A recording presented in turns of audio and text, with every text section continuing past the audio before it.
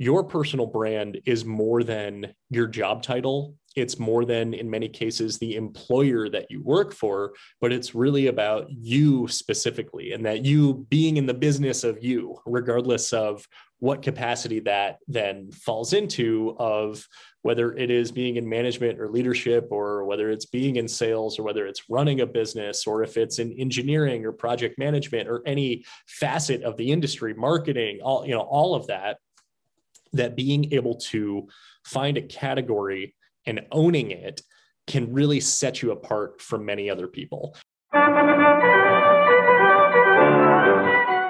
Welcome to the Attraction Pros podcast, where we discuss the latest trends and challenges facing the attractions industry today. We chat with some of the top leaders in the field and provide resources that will help develop your career in this great industry. I am Josh Liebman. I am obsessed with the guest experience and helping attractions make that their top priority for success. And I'm Matt Heller. I am passionate about organizational effectiveness, leadership development, and employee engagement. Now sit upright, hold on tight, and get ready for the Attraction Pros podcast. Hey, Josh, how are you? Hey, Matt, I'm doing awesome. How are you? I am fantastic, but I bet you knew that already. I did know that. I have a question for you. Okay. In the attractions industry, what is the most special time of the year? Oh, that's easy. You mean the most wonderful time? Of the year. Well, there's the holiday seasons, of course, which is, in December, where, you've got higher than average attendance in the non-seasonal parks, and in the seasonal venues, getting some holiday events going underway. And then, of course, there's Thanksgiving, which, of course, is a busy time too, and can be very festive in the parks. But I think it's the week before Thanksgiving that really stands out as being the most special time of the year. Would you agree with that? I would totally agree with that. And if any listeners don't know what that week is, it's the week of IAAPA that happens here in North America anyway. I know there's other conferences that happen around the world, but the one that we typically refer to as the most wonderful time of the year is that week before Thanksgiving, when we all get together. And I think this year was more special because we didn't get to do it in 2020. Would you agree with that? 100%. Yeah. It's funny, is I've always said for many years, and I mean, I've been attending IAAPA, I think not as long as you, but probably not too far long behind that. Every year it's like a family reunion. Yeah. And we didn't get to have a family reunion in 2020. So it was the reunion compounded. So the energy and the excitement and just seeing people in real life, I just had a new special meaning. It's always extremely special, and this was just on another level. And you could just tell that everyone who was there wanted to be there. It was very intentional, and I think that was kind of the overarching, feeling and vibe throughout the entire week. Well, and I think when you talk about that feeling, it was the pent up demand that we talked about so much during COVID. Yeah. Not that we're completely out of it yet, but when you talked about the guests wanting to come back, they've got this pent up demand to come back to our attractions. Well, we all had this pent up demand to come back and be back together with our own people. And I think that was something that you definitely felt, like you said, I mean, just walking into the convention center, even if there weren't that many people around, the feeling was kind of palpable, right? Sure. Like this is special, right? And something that I found went by extremely fast. I mean, the days were long, it seemed like at one point, it seemed like I was there forever, but at the same time, when it was done, it was like, it went by in a flash. Yeah. And when you talk about that pent up demand from the guest side of it, as well as the pent up demand from the industry side of it, I think that shows just a really positive sign for our industry's recovery, that we were all just as excited to get back together with each other as our guests are to come visit attractions and start spending time and spending money again. So I think that, there's just been all this talk of what will the industry's recovery look like. Obviously, we know 2021 was extremely successful compared to 2020.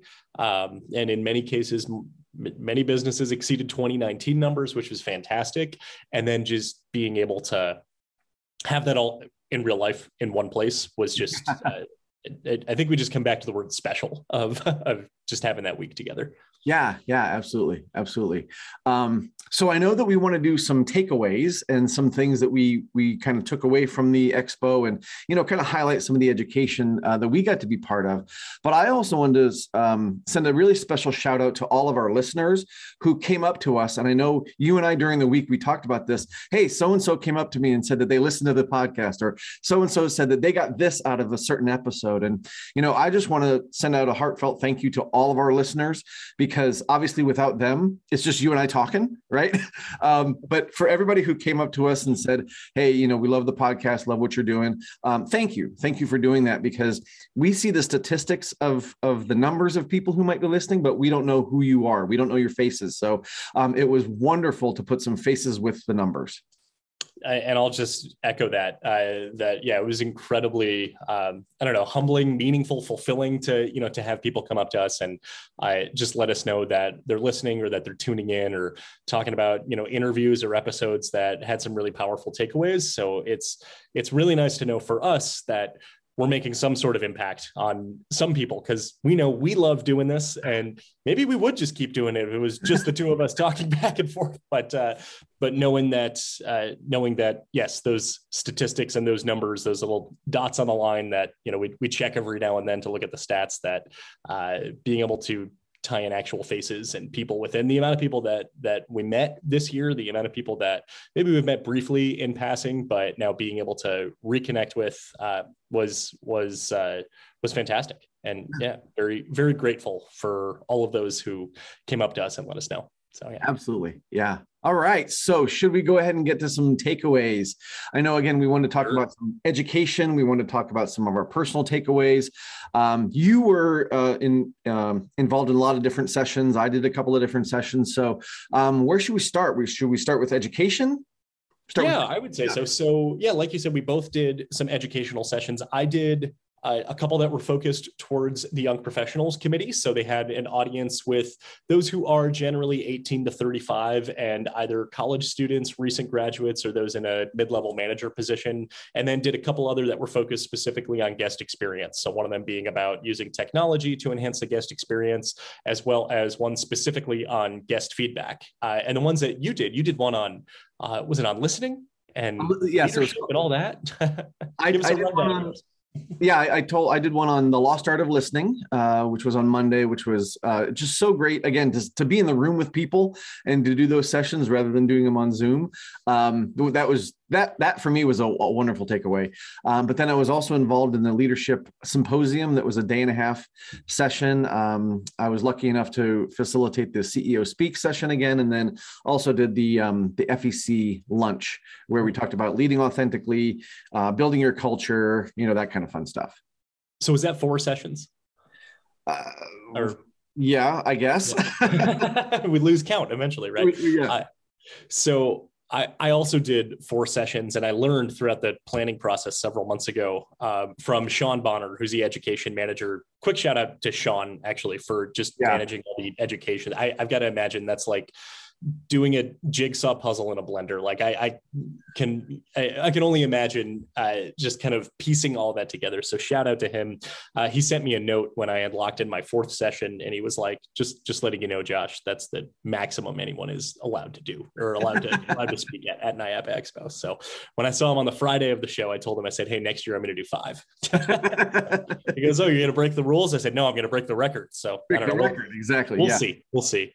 But yeah, do you want to give us a quick rundown, or maybe what some of the biggest takeaways were perhaps from, do you want to start with the listening session, lost art of listening? Yeah, absolutely. I will, kind of preface this, I guess, by saying that this session came out of the pandemic, because one of the things that I started doing was, just putting my Calendly link out there and saying, anybody want to talk? You just need to blow off some steam, just talk about whatever it is.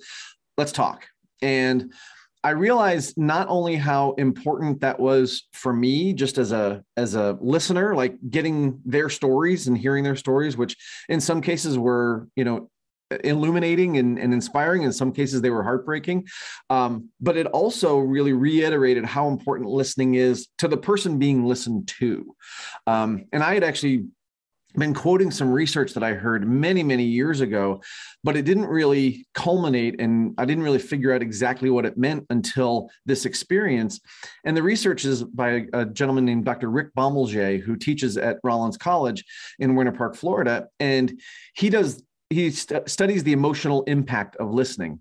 And he's found that the emotional impact of being listened to is so close to that of being loved that most people can't tell the difference.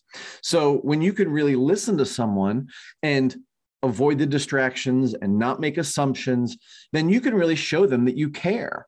And when I did these, I just called them listening meetings, I would ask at the end, I would say, was this helpful? And people were like, oh my gosh, yes, this was great. And it was maybe a half an hour. Maybe I said something, maybe I didn't, but that experience really showed me how important listening is. And then putting that in the context of leadership, if we are trying to, in some cases, reframe how we, are engaging with our employees. And we know that from a financial standpoint, 2021 was great, but from a staffing standpoint, it wasn't so great. If we need new ways to engage our teams, then it's not about, the giveaways and the incentives and the pizza parties. It's about making a personal connection. And that's really the crux of that particular session. So I cited that research from Dr. Rick. I talked a lot about distractions and the things that, can distract us and pull us away from a conversation and make people feel like we don't necessarily care about them. One of the takeaways, or one of the examples I shared, was I was recently dealing with or interacting with a park president at one of the parks I was working at. And as soon as I walked into his office, he closed his laptop lid.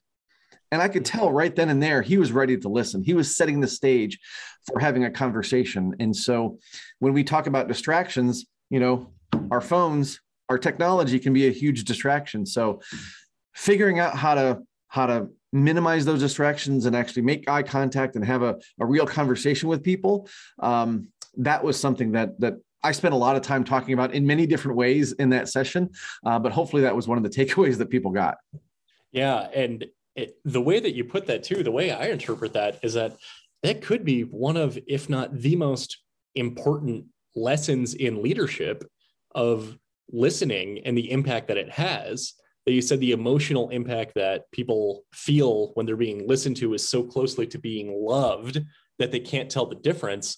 That right there, I feel like could be the framework, and then deconstructed to say, okay, well, what are the building blocks that go into that? And one of them being like, close your laptop when somebody walks into the room. That's, more of kind of a, what would you say, like a mechanical function, I would say, that you do that, but it all feeds into the overall intention. And of course, you look at it from the leadership standpoint. I have my guest experience gears turning now too. And when I talk a lot about service recovery, and I love talking about the LAST model, the L in LAST is listen.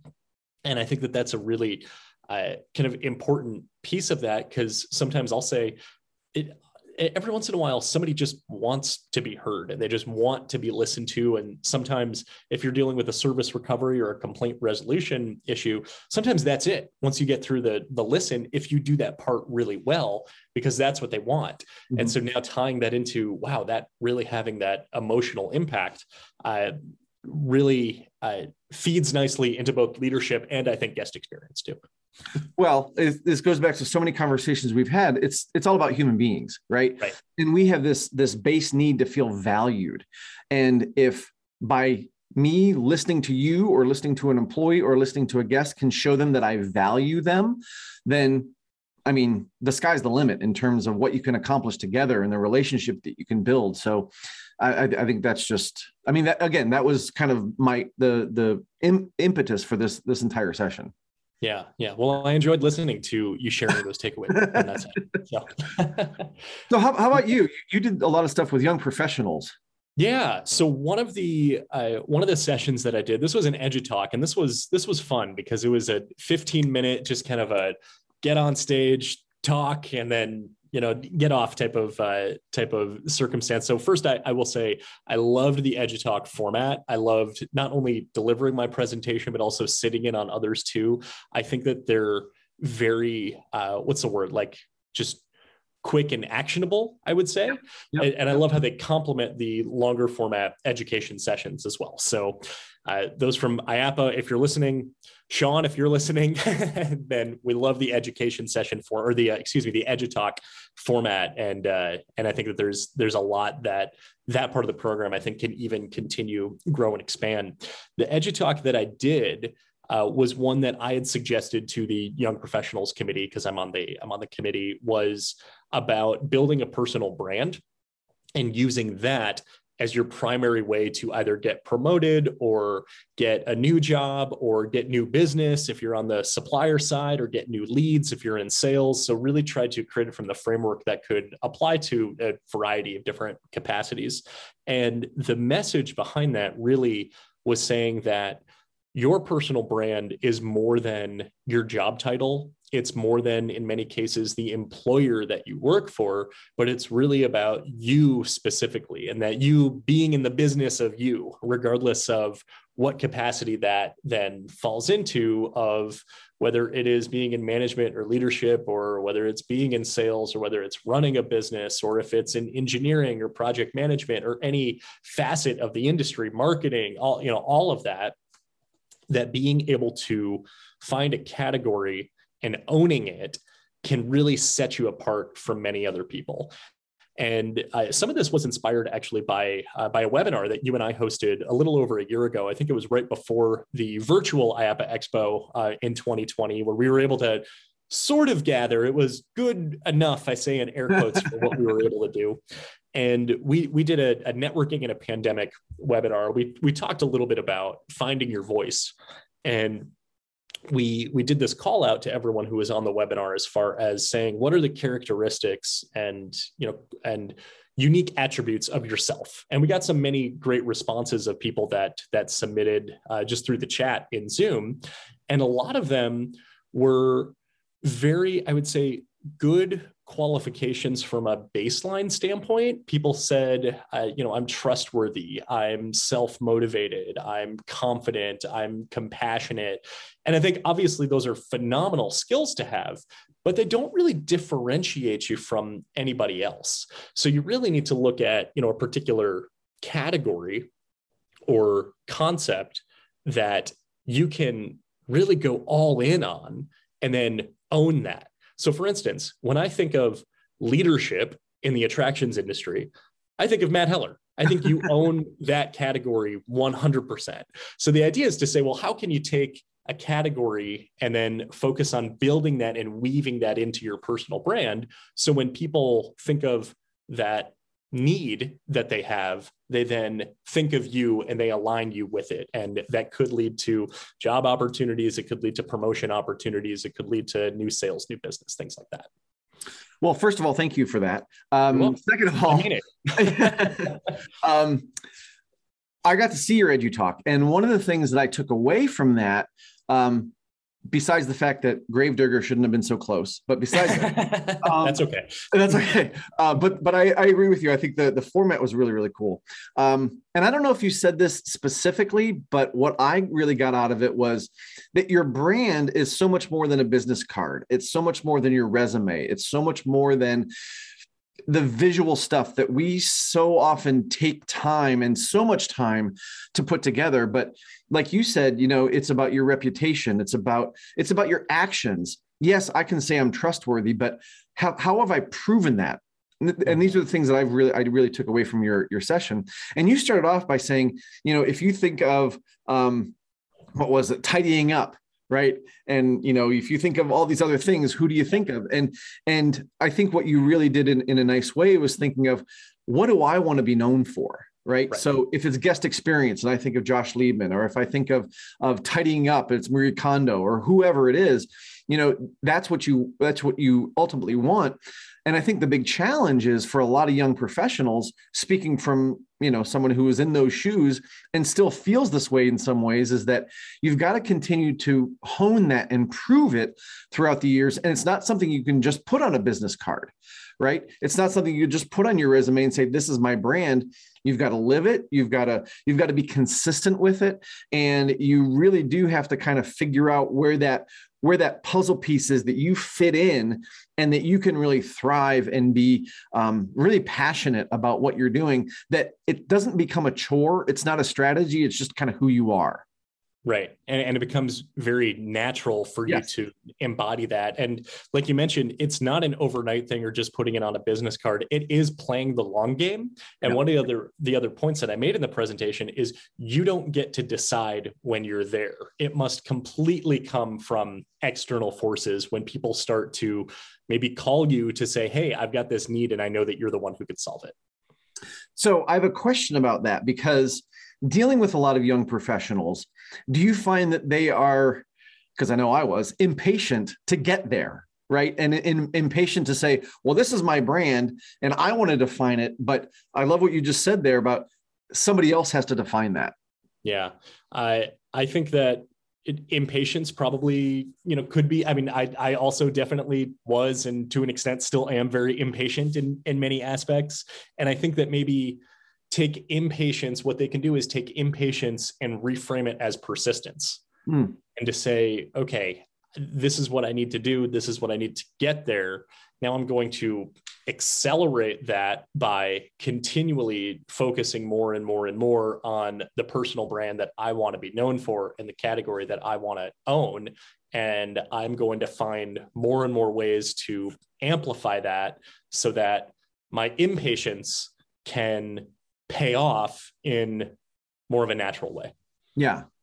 Well, and kind of how I see that as well, that you need the persistence to get there is you walk around the trade show floor, you see Josh over in there in the roller booth, and he's got his black t-shirt on, and he's, everybody's doing their thing, right? And you walk up and you say, he's got a podcast, he's got 2 podcasts, he's, all over the place. He's all about guest experience. How do I do that? Right. And it's never a straight line, right? From being a student to being in the booth or presenting a program or whatever it is, it's never a straight line. So I think that question is, how do I get there to do that? But it's really about the baby steps that you take to build your brand, because maybe that's not where you want to end up. Maybe you don't want to end up at a booth, and that's okay, right? Maybe there's some other path for you, but you've got to figure that out on your own. Yeah. Yeah. And it's a snowball is what it is. Is the more you do, the more it compounds and the more velocity it gains to have the propensity to grow. So, yes. Yeah. So Matt, I'm going to throw it back to you. What's another session, another big takeaway you did? I did say the word velocity. I don't know if you're going to maybe tie that into one of your takeaways. I think I will. And that has to do with VelociCoaster. So one of the other sessions that I was involved in, it's hard to say this is a session because it was a day and a half, right? So it was a full program, the leadership symposium, and I'm on the IAPA HR committee, and I'm so excited to be back on this committee. I've been on the facility ops committee. I'm really just excited to be on any committee, but this one in particular because we get to deal with those topics that are so near and dear to my heart. And we rebranded this from the HR symposium to the leadership symposium because we wanted to focus more on people that are people leaders that didn't necessarily have the HR title, because leadership is so broad and so universal. And whether you're a go-kart lead or a CEO, we all have to deal with leadership. So we rebranded it to that. We had a half-day experience at Universal and then a full-day experience at the convention center. And we did get to ride VelociCoaster as part of that. One of my sort of takeaways that showed itself in a couple of different ways is that it never hurts to ask for things, right? And I think that's something that as you grow in your business, you get more willing to ask for the things that you think you may not get. So we started planning this symposium, and we knew we were going to go to Universal for some sort of panel discussion, learning about how they came through COVID. And that was phenomenal, right? The panel discussion that they put together was absolutely amazing. But we also, like I said, got to ride VelociCoaster. And it was just in the planning process that I said, hey, could we ride Velocicoaster while we're there? And they made it happen. And so I'm still a little marveled at how we got to ride on Velocicoaster in an HR program and a leadership program, but it worked. And, it was a great start to the day. But we actually did use some of the lessons that they learned and the things they put into practice at Velocicoaster a little bit in the panel discussion, and then even the day after when we debriefed. But that whole session was really designed for people to network with each other, to learn about some leadership pieces. We had a great panel discussion in the conference center. So we had Ryan Stana, we had Heather Barnes, we had Amy Lowenstein from Unleashed Brands. As part of that panel discussion, they talked about how they reflected on their business and they reinvented it. And that was really our whole theme, was reflection and reinvention. And one of the biggest takeaways I had was our closing speaker was Matt King from Meow Wolf. And he did a great presentation about his leadership philosophy and things. And one of the things he said is that reflection and reinvention is cyclical. And I never really thought about that. But when he said that, it really struck a chord with me, because he's absolutely right. We don't have to have a pandemic to reflect on what we've done or to reinvent ourselves, right? It can happen at any time, right? We could reflect on our last 200 episodes and reinvent how we do the podcast if we felt like that was needed or was necessary. I could do that for my business. You could do it for your business. We could do it for how we live our lives. It absolutely is cyclical. And I think that message that it is cyclical and we should be kind of constantly doing it was something, again, that really hit home with me, and something it's just been, the wheels have been turning ever since I heard him say that on that afternoon. I love that. I think that's such a great statement. Nice pun too, that your wheels have been turning on the cyclical process.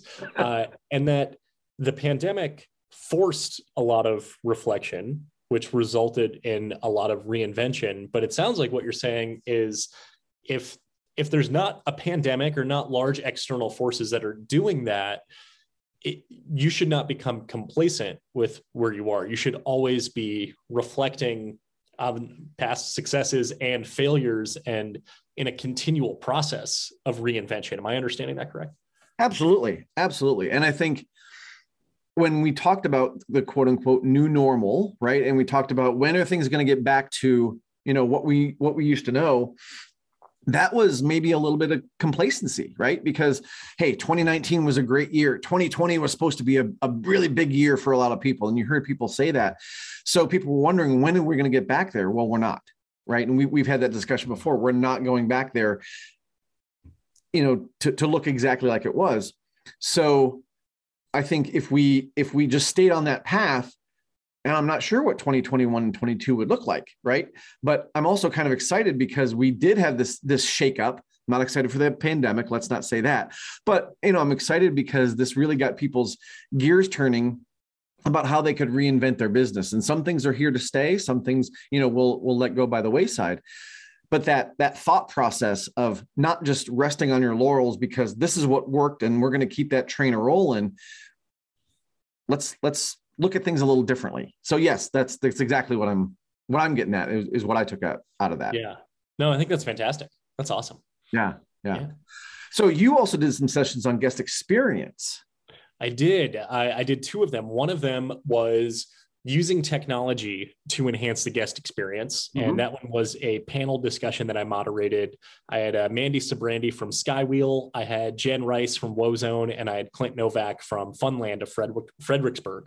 And what we did is we really went through what I call the guest experience cycle, to kind of bring back the cycle reference, and each kind of main component of the guest journey, and look at ways that technology is able to enhance those elements. And the nice thing was, these were all operational people who I had on the panel. This was not a technical conversation of like, you need this hardware and you need this specific software and this amount of RAM and all that. It was specifically like, what tools are you using to implement into your operation that ultimately enhance your business and enhance your guest experience? So we looked at prior to guests' arrival, the ways that they are able to use their website and communicate with guests ahead of time. And then we talked about once guests arrive on site, what tools are able to use to kind of expedite the process and sort of enhance the overall efficiency of the operation.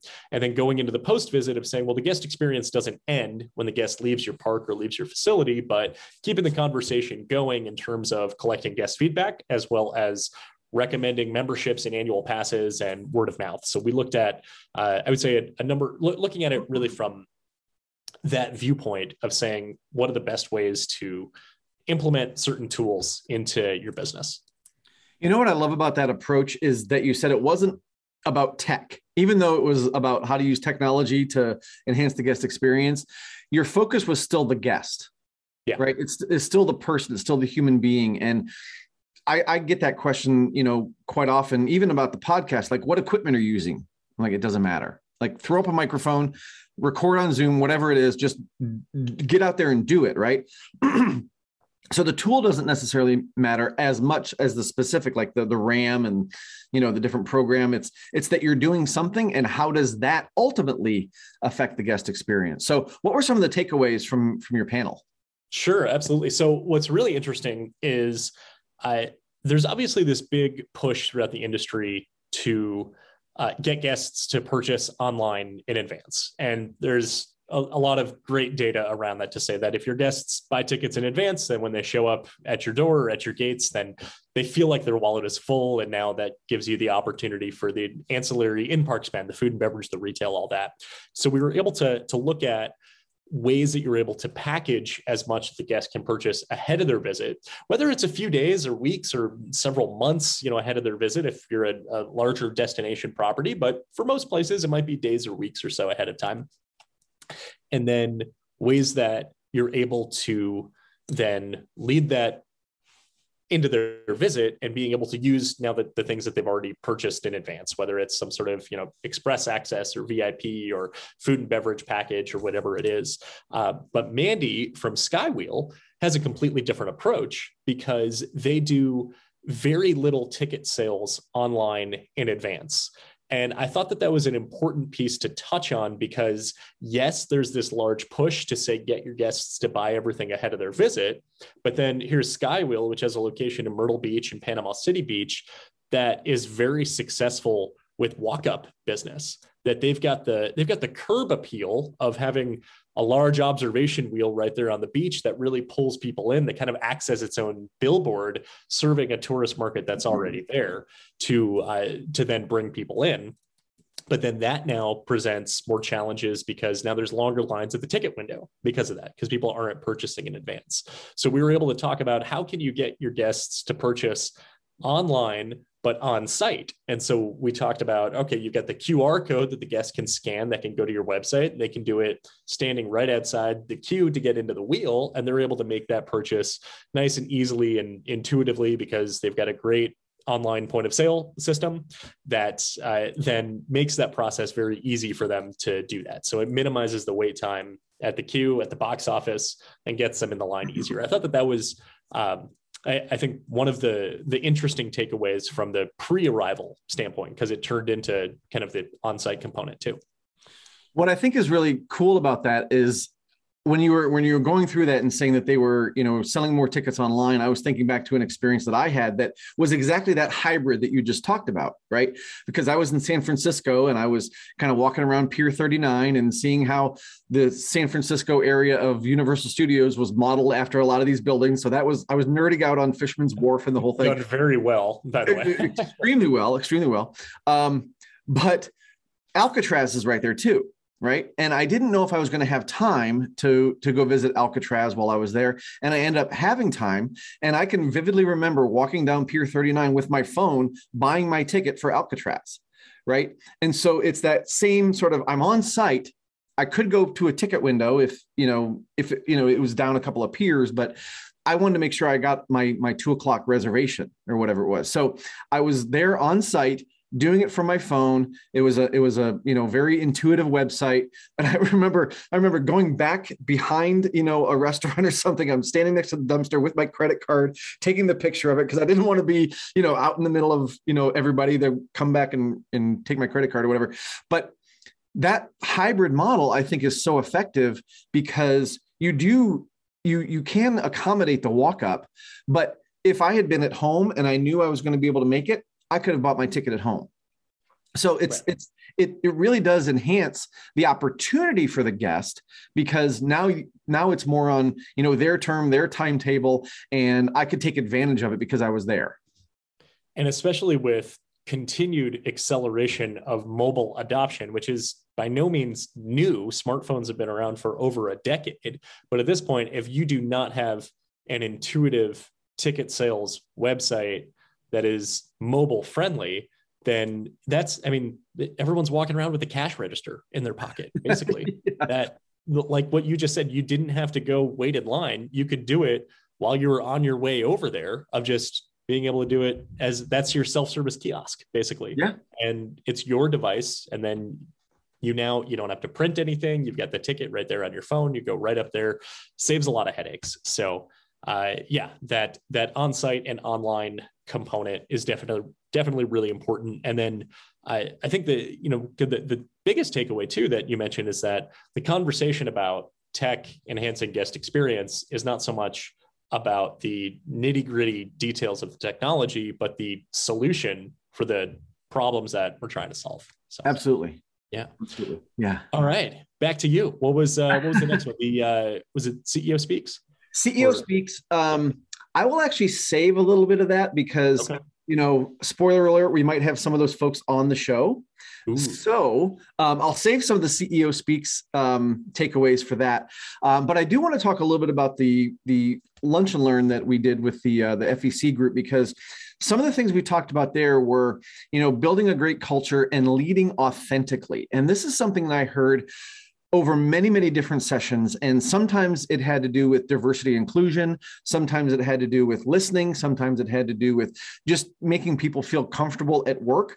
And I think there's this thought that, in order for people to bring their authentic selves to work, that you have to change so many things that you do. And it's not necessarily really true. You just have to be cognizant of what that means to that individual. Right. So, if someone is, feeling a certain way, and we've seen this recently with hairstyles and dress code, that now it's okay to have pink hair when you come to work, or, multiple piercings or whatever it is. That's just a very, visual version of that. But people also have to feel comfortable from a diversity and inclusion standpoint. So if someone has a different way that they look at the world, or is different sexual orientation, or whatever it happens to be, they've got to feel comfortable coming to work and knowing that they're not going to be put down. They're not going to be marginalized because of that, and that they're going to be able to be allowed to come to work and be themselves. Right.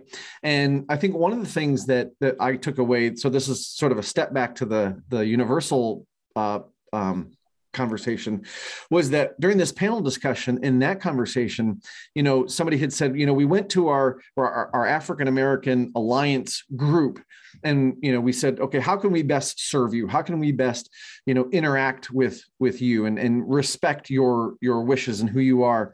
And one of the pieces of feedback they got was, we're tired of telling you. Right. We're tired of telling you how to interact with us. First of all, just be a nice human being, be kind, treat me like you'd want to, treat yourself to be treated. But it's also like, if we've told you already, we shouldn't have to tell you again, that kind of thing. And I think that leads also into authenticity, because if we're constantly asking you, Josh, how do I interact with you as a Jewish person, or how do I interact with someone, that's got a different, background than I do, then that's actually pulling ourselves out of the conversation, and not just treating them as a person, but now I'm actually putting up a wall because I see that you're different. There's a lot of stuff to unpack there, but that was a huge takeaway for me from both of those conversations. Yeah. Do you think that if you come at it from the authentic approach, then you don't have to ask that question of how can I interact with you?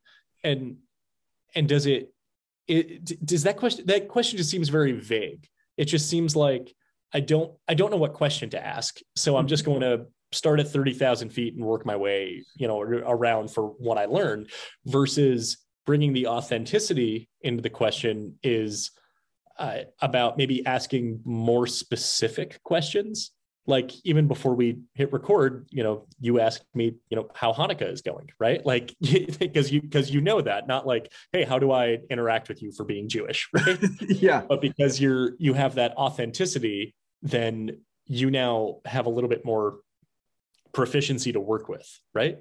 Yeah. Well, I think it goes back to building relationships, and because I have the relationship with you, I know that you're celebrating Hanukkah, and I can ask you about that. And I think it also does, kind of speak to just treating people the way you want to be treated. Right. And I hate to bring it back to the simple golden rule, but I think that's so powerful. If you are okay with someone asking you, hey, what's Christmas like for somebody who celebrates Christmas, right? I'm okay with that, but there's got to be a relationship there. You know what I mean? So I think there's a lot to unpack there. We could probably spend a whole 400 episodes on that. But I just think that the value and the discussion of authenticity came up a lot. So if you're not sure about something, if you have a genuine question for somebody, just ask them, right? And get to know them and build a relationship. Yeah. And the question probably needs to be more specific than how do I interact with you? Right. Yes. Yeah. Exactly. Yeah.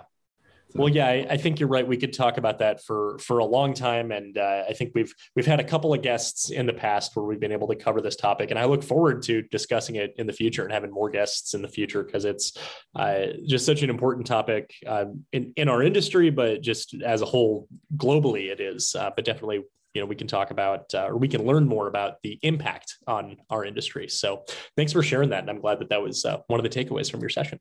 Absolutely. How about you? Do you have another one from one of your sessions or anything else? Yeah. So I did another one for young professionals, and this one I'll give a quick shout out to 3 of our amazing Attraction Pros interns, Sam Bursick, Fabiana Fonseca, and Paige Ryder. We did a panel discussion where we talked about success stories and insights from entering the industry during unusual times. Which I know is a mouthful of a title. And it was funny, after Thursday, I said, I'm excited to not keep saying this title all over again. But, it really came from the fact that they are recent grad students and young professionals kind of in 3 similar but slightly different, I would say, phases of their career. But the common link is the impact that the pandemic had on them, and that they were all in such an amazing position and in such an amazing spot in their career and their trajectory at the beginning of March 2020, and then all really saw it kind of crumble just overnight.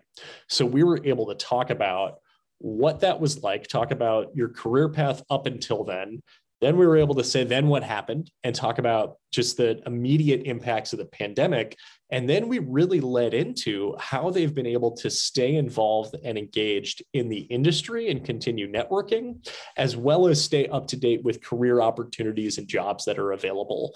And it was really insightful. Personally, I learned a lot from it. I thought it was really interesting. The room, I mean, you were in that session. Yeah. I mean, we had a big room full of young professionals. It looked like there were a lot of college students and recent grads in there. So I was so happy that we could do that session for everyone there who is just looking to say, hey, it's a bit of a weird time. Granted, in here towards the end of 2021, it's not the same as the summer of 2020, and we started putting the session together in early 2021, so we knew that a lot would change and continue to evolve, and thankfully it looks like it's continuing in a positive direction.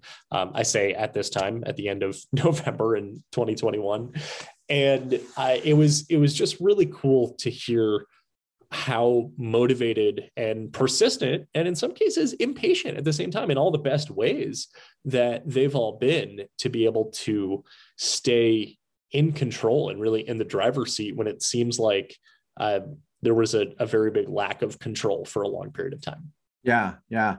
I really enjoyed that session, and I was super excited to be there and actually meet the interns in person, yeah. Right? We also got to meet Kate Kajawa, who was an ambassador. So it was great to be able to see them all in person. Kate's a lot taller than I thought she'd be, but that's beside the point. But what I thought was great too, not only their answers in the panel, and you moderated a fantastic discussion with them, But to your point about them being there being a lot of college students in the audience, was how many people just swarmed to them at the very end, and it was like there was these three, celebrities up there, which they, of course they are. But the students were coming up and they were so hungry for knowledge and to follow up and make connections. And it was just so great to see, Sam and Fabi and Paige kind of in their element and being able to share their experiences beyond just what was happening on the stage, but then in a more personal way with the people that came up. So obviously they had a big impact because, the people in the room wanted to continue the conversation. So, kudos to them. And again, kudos to you for a fantastic panel. Thank you. Yeah, they were 100% rock stars. I mean, it was like the crowd rushed the stage, right? No one came up to me. No one had any questions, nor should they, right? All I did was the moderator, right? Yeah, I was just the moderator for that. But it was really cool to see. I would say just the vibrancy in the room throughout the entire session. And then, yeah, people lingered for a while. At one point I was like, wait, I got to go. I need to get back to the booth. I've been here for way longer than I expected to be. And that's just because people just wanted to talk. They wanted to learn more. And I think that is, probably a breath of fresh air that I hope many people in the industry see and feel is what this next wave of young professionals and industry leaders really looks like. I'll tie this in to a session that I went to on Monday afternoon at the beginning of the expo, which was how do IAAPA Expo like an IAAPA YoPro. And I think there were a couple of hashtags in there. And it was moderated by Jessie O'Daniel. She's the VP of Guest Experience at Kentucky Kingdom. She's also the chair of the Young Professionals Committee. And she had three panelists also from the Young Professionals Committee too. And she made a point at the end where she brought up a slide that said, what's the future of the industry? And she looks out and she goes, you are all the future of the industry. And yeah, it came across as like motivational and like kind of there was that like mushy element. And then she pulled back and she said, no, I mean it. Like you guys are literally the future of the, and I'm like, yeah, that's just how time works, right? Like people who are in the room at that time and those who are at that session are those who we're going to be looking to in 10, 20, 30 years or so, making large decisions and making some big actions and making big waves in the global attractions industry. And that is just really cool to see. And I mean, the talent that's there is hungry and they're ready to jump in because there's just so much passion there. Well, and there's no better, I guess, example of that than you, first of all, right? Starting as an ambassador and kind of coming through. And now you're the one moderating and leading all these sessions and setting records for the number of sessions you're going to do at IAAPA. But also I was struck when I went and observed the Career Slam session, and Brandon Thom was in there and Bobby Monarat, who were ambassadors, and I remember them sitting in the, with their ambassador shirts on, sitting as participants in that session. And now they're speakers in that session. So absolutely, those young professionals are going to be the future of the industry, which that's a big responsibility, right? But I think it's also an amazing opportunity to think about how you can shape the industry. You're going to be the ones in the booths later. You're going to be the ones doing the sessions later. You're going to be the ones that can't walk the show floor, without running into so many people that after you've been in the industry for a while. That's going to be you in a couple of years. And I think that's a great message. And I love that Jessie did that. It's you like putting the camera back on them and, really allowing them to see what their future is going to be like and how they can make their future and make the industry better as they go along. Yeah. Didn't we meet in the Career Slam? Isn't that how we met? Like originally, it could possibly be. Yeah, I think so. I know. I was an ambassador. Yes. Yeah, it was in 2007. So. Yeah, you should speak at Career Slam. I'm going to talk to people next year. All right. Well, you heard it here first. Yeah. Yeah. Cool. Yeah. So should we do one more, two more? We're running low on time. So. I think I've kind of gotten through most of the big takeaways for my session, but I'd like to nerd out a little bit if that's all right. So one of the things that we do On Thursday night was go to Disney's Hollywood Studios, and we got to go to the Galaxy's Edge, and we got to ride Rise of the Resistance and Smuggler's Run. Something that I've really been looking forward to for a So long time. you sound like when Forrest Gump was like, and then I went to the White House again, and then I met the president of the United States again. Well, that was not These other intentional, things. right? Not intentional, but I appreciate it. And I would love to hear some of your thoughts as now that has sort of digested with us. You and I got to pilot the Millennium Falcon together, which was super cool. But what were some of your thoughts on those two attractions? Well, without giving any spoilers, I think Rise of the Resistance is one of, if not the greatest themed attraction ever built. And I know that statement carries a lot of weight. Yeah. There's a lot of phenomenal attractions out there. And I think it surprised me at multiple points from, I mean, obviously just the scenic element of it, that of just how absolutely real it was from both the actual, from the queue and the actual physical elements to the projection elements. And honestly, I think it blurred the line. There were some points I could not tell what was real and what was a screen or what was a hologram or what wasn't. I love the story. It was so Star Warsy. Yes. It did lead to what is now my tweet with the most amount of engagement that I've ever gotten, because one part of it reminded me of being on an airport tram, but it's driven by an animatronic. So I took a picture of it and then quoted, "Hi, this is Orlando Mayor, Buddy Dyer." I spelled mayor wrong. There is a typo in my greatest tweet of all time, but I guess a lot of people appreciated it nonetheless. Yeah. And then I'm just going to say the cast. They 100% owned their roles to the point where it wasn't just the fluffy Disney magic that you're used to. When you're talking to the First Order, you're talking to the First Order. Now, it doesn't mean that they're rude or that they're mean, but that they're militant. And they perfectly balance the line of, there's the operational efficiency of the actual, running the attraction. There is the service element. There's the safety standards component. And then there's the character that they're in. And I can imagine it can be very difficult to teach that and then to consistently deliver on that. And then the most amount of surprises happened before we actually even got on the ride itself. So that's all I'll say there. The way that they take you through the story, I think, is just so cool. Yeah. Yeah. As a Star Wars fan, from the original movie in 1977, I was in awe. And we were there when it was dark, so I didn't really get to see the whole area, but just in both of those attractions, sitting at the chess table in the Millennium Falcon was really, really cool. And just kind of seeing things that you would see in the movie was incredible. But for Rise of the Resistance, I agree that I think the story was cool. How they brought you through was cool. I think I almost separated myself a little bit because I was so in awe. Like when you go in and you see I'm sure people know, when you go and you see the big room of stormtroopers, right? Everybody has tweeted that, or the AT-ATs. I mean, it's incredible. And you're just like eyes wide open, jaw dropping, it's like you're seeing these things in real life. And so I guess, and this is not a critique, but it was just how I was emotionally affected, is that I think I was taken away from the story a little bit because I was so in awe of seeing these things that I'd only seen in movies. Does that make sense? Sounds like you had an out-of-body experience. I don't know, but but I actually remember saying this to you and some of the other folks that I was with. I think after writing both of them twice, I thought Smuggler's Run was actually more fun because it was interactive, and I didn't have the time to be so in awe of what was around me. Does that make sense?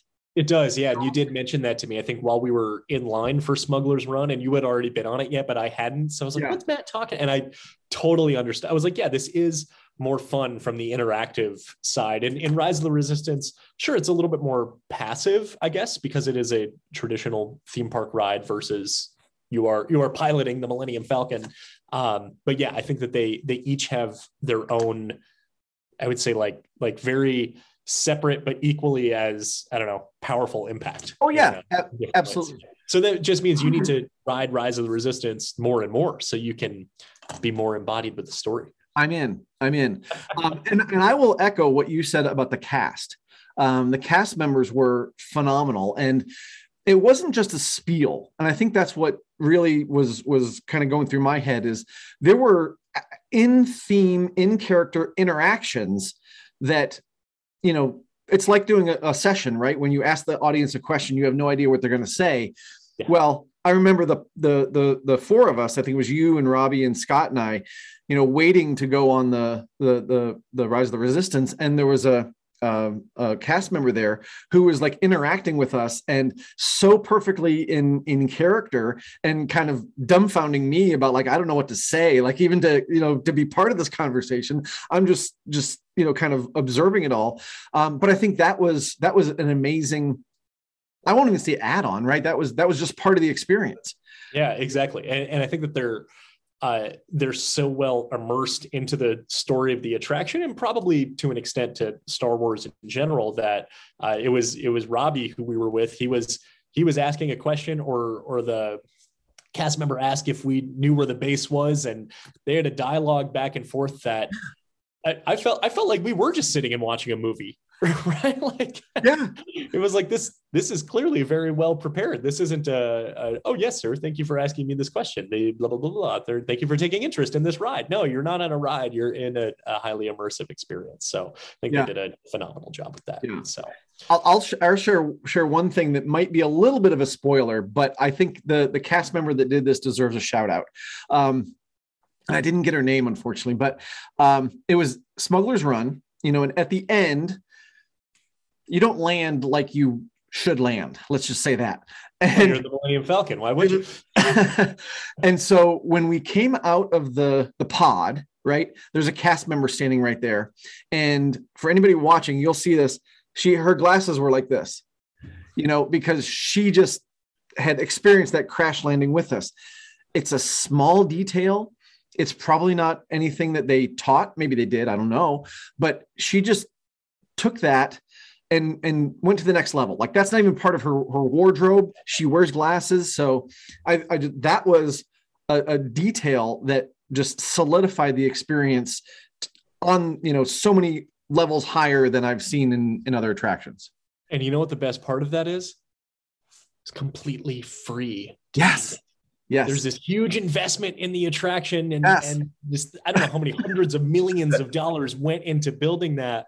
And then the memorable aspect that you had was a small detail a cast member decided to do. So, I mean, I think that point cannot be understated, that it is the people delivering the experience that makes it what it is. Absolutely. 100%. All right. Good. Cool. So should we wrap up this takeaway episode of the IAAPA Expo 2021? Yeah. How would you wrap up your takeaways or just the IAAPA experience? Well, I have 8 bullet points that I think summarize this into. Go ahead. The first is that the emotional impact of being listened to is so close to the impact of being loved that most people can't tell the difference. Number 2 is that your brand is more than a business card and a resume. Number 3 is that it never hurts to ask. And there's more on asking in number 6. But number 4 is reflection and reinvention is cyclical. Number 5 is that your technology should focus on serving your guests, not just be fancy technology. Number 6 is be authentic. And if you don't know, don't be afraid to ask. Ties in nicely with it never hurts to ask, even though those were 2 contexts and different conversations there. Number 7, the young professionals truly are the future of the industry, and the industry is looking good, or the future is looking good. And number 8 is that the people delivering your experience make it what it is. That sounds like a jam-packed week that we got. Yeah. We got all that out of it. How much are you looking forward to next year already? I'm just kidding. I'm so excited. I mean, I always have this week blocked off in my calendar every single year. Yeah. It's the week before Thanksgiving. It's what is it, the third week in November, and there's nowhere else I'd rather be. And with the people I'm with, there's no one else I would rather be with than tens of thousands of my closest friends at the Orange County Convention Center in Orlando. It truly is the most wonderful time of year. And so thank you, Josh, for kind of going through this wrap up. I learned a lot of things from you, and I hope that it was valuable for the listeners. If you got to go to the expo in Orlando, we'd love to hear what your takeaways were. So shoot us a note at attractionpros@gmail.com or find us on any of the socials. We'd love to hear what some of your takeaways were. And if you weren't there, then we'd love to know if this was a valuable episode for you. And hopefully we'll see you at a future expo. And thanks again to everyone who came up to us and let us know that they listened to the show or that they tune in. We really appreciate it. And the reason why is because we are all Attraction Pros. Thanks for listening to the Attraction Pros podcast. Make sure to subscribe so you can tune in when new episodes release. And even better, please leave us a review on iTunes. For more information, visit attractionpros.com.